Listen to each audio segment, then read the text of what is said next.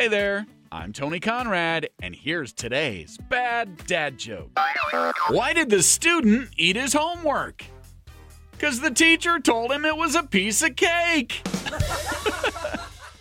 That's today's bad dad joke, sponsored by Sheer Madness Haircuts for Kids. Hope you enjoyed that joke, and I hope you tell it to a friend and then tell them about this podcast. You doing that is spreading the word and helping us grow our audience. I am Tony Conrad. I do want to thank you for listening and remind you to come back again tomorrow for another bad dad joke.